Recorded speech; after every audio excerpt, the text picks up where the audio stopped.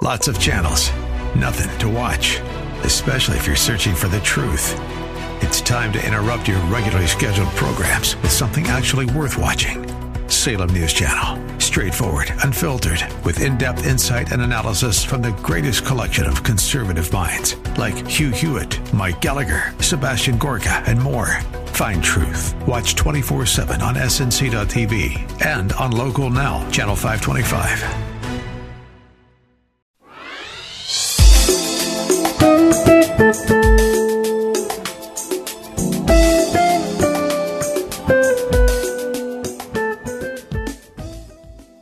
My name is Cynthia McIntosh, and I welcome you to Nuggets of Truth broadcast. This broadcast focuses on helping unbelievers come to Christ and to help the body of Christ grow spiritually through teaching from the Holy Bible. On today, I want to continue to share a word of the Lord with you, and it is this: beware of prophets. This is part 3 of a series of teaching that I'm very passionate about. Because if not received from the Lord, death is sure to come into our lives before God's appointed time. Beloveds, we live in a world influenced by an assassin, and his name is Satan. He wants to destroy everyone that he cannot win to himself for fellowship and service. Oh yes, Satan wants fellowship and service. This puts all determined, relentless, blood-redeemed redeemers in Christ on his assassination list. The attacks you feel on your life financially, emotionally, and physically are real as you strive to live a promised, purpose-driven life in Christ. You feel these things because Satan knows we do not want to fellowship with him and we do not want to serve him.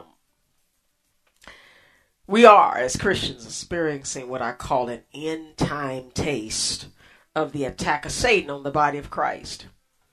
In Daniel 7:25 it says, "And he shall speak great words against the Most High, and shall wear out the saints of the Most High, and think to change times and laws, and they shall be given unto his hand until a time and times and the dividing of time. He shall speak pompous words against the Most High."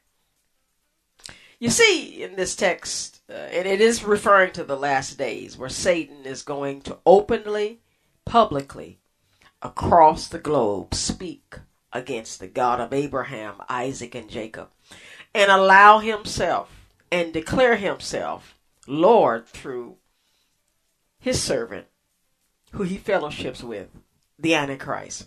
He is going to try to wear us out with the creation of laws and ungodly based principles like same-sex marriage and child abortion. He's going to set up laws to force us into his system of finance, business, and employment that will require us to accept his mark, 666. Along with the Antichrist during this times will be his false prophet at his side. He will be much greater than what we are experiencing today, but will have the same goal of sending out false doctrine and prophecy. You see this foretold in Revelations chapter 16, verse 13, 14, which says, "And I saw 3 unclean spirits like frogs come out of the mouth of the dragon, and out of the mouth of the beast, and out of the mouth of the false prophet. For they are the spirits of devils, working miracles, which go forth unto the kings of the earth and of the whole world, to gather them to the battle of that great day of God Almighty." Now this scripture suggests that Satan is going to use words called frogs in this text to gain control over the minds of the earth's inhabitants. Beloveds, our only way from this attack is through the voice and the word of God. The word of God will confirm what the Lord speaks to us. For this reason, I encourage us today to beware. Oh yes, beware of false prophets. False prophets are gifted to use words to tear down the kingdom of God which is in us. They're anointed by their God, Satan, to guide unbelievers into this trap. God knows this and will help guide us as believers out of this trap.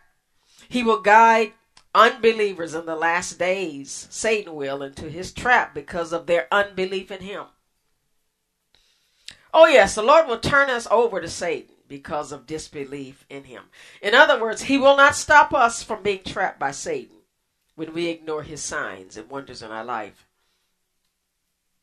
Dear hearts, God sees doubt in him as an insult to his love like no other. He refuses to fight for something we do not want to give him.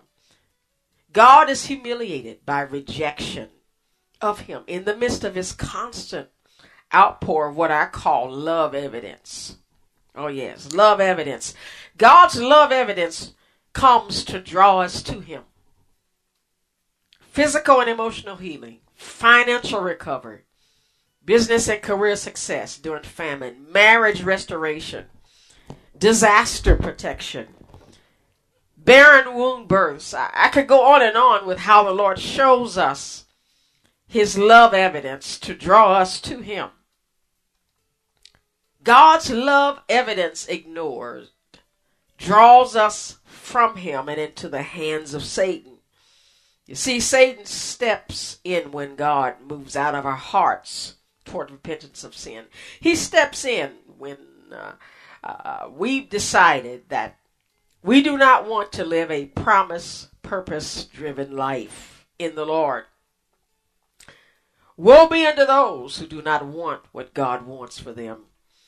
You see this truth in 2 Thessalonians 2:8-12, which says, "And when the lawless one will be revealed, whom the Lord will consume with the breath of his mouth, and destroy with the brightness of his coming. The coming of the lawless one is according to the working of Satan, with all power, signs, and lying wonders, and with all unrighteous deception among those who perish, because they do not receive the love of the truth, that they might be saved.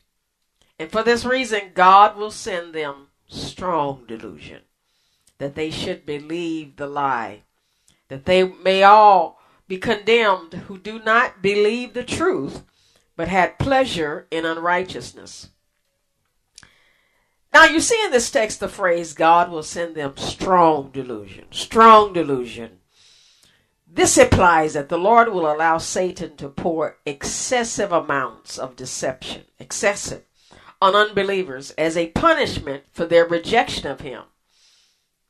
Satan is a natural-born tempter and tormentor. He loves this opening that God draws, or what's going to give him. He will draw you into his rebellion with God, with what I call temporal, short-time blessings, pleasures, and punish you at the same time. You see, Satan is a dog. He hates anyone created by God, whether you believe in him or not. Coming to Satan does not bring his love into your life. It only opens the door for his stored up anger against you and the Lord. Now you see the same theme of thought where Paul turned over two gentlemen to Satan.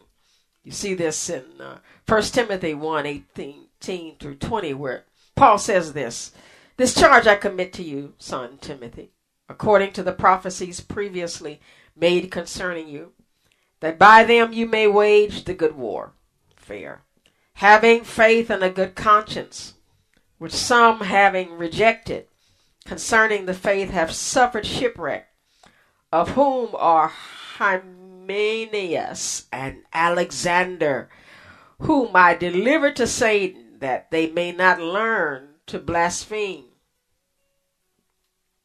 You see this in this text that Paul delivered two men to Satan. Or in other words, he let them go in prayer. He let them go in concern as a part of the body of Christ because of two things. First, they lost good conscience.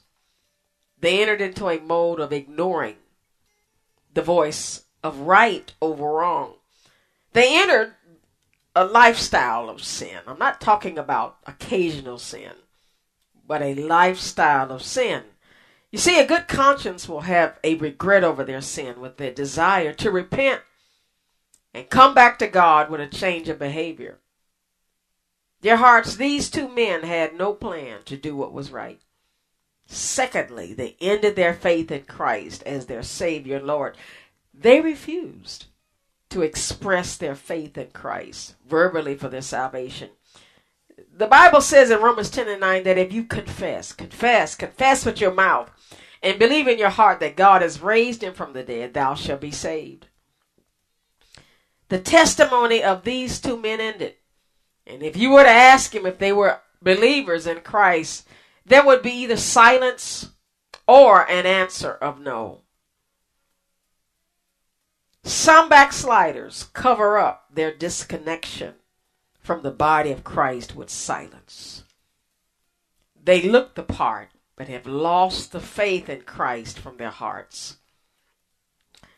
I want to end this session with a discussion of an Old Testament story of a man of God who died because he believed the voice of a false prophet over the voice of the Lord in his life. As I was saying earlier in this session, God wants us to listen to him. He doesn't want us to take right over wrong like these two men that Paul gave over to Satan. He wants us to listen to him. And you see in this text in 1 Kings chapter 13, 7 through 10, where a man of God was directed to not be entertained by an entire city of people who lived in the midst of idolatry. The city, including the king, King Jeroboam, brought sacrifices to this idol altar. The man of God was sent to the altar while the king was there and told the people that the bodies of the priests were going to be burned on the very altar. They were going to be burned on the very altar that they were using to offer sacrifices to their God, this idol god. This would happen by the next King Josiah. Well, King Jeroboam was standing there as the prophet prophesied this, and he reached out to grab the prophet and was stopped with paralysis. The prophet prayed and the paralysis left the king. Well, beloveds, the Lord confirmed by stating that he would split the altar apart and allow the sacrifice ashes fall on the ground. And shortly, by what the prophet spoken, this event happened. The king then invited him to his palace to dine. And as I said earlier, God told this man of God not to be entertained. The good news, he was able to not to be lured into that trap by the king. But an old prophet came and told him a lie, that God said it was all right. That prophet accepted what that old prophet said and lost his life. He died because he did not accept the voice of God in his life. And I end this session with this thought. Listen to the Lord. Hold on despite what others say to you. Your best help is the voice of God in your life and the confirmation of that word with the word of God from a true prophet. Well, beloveds, I've got to go. God bless you. And I hope to share again with you next week.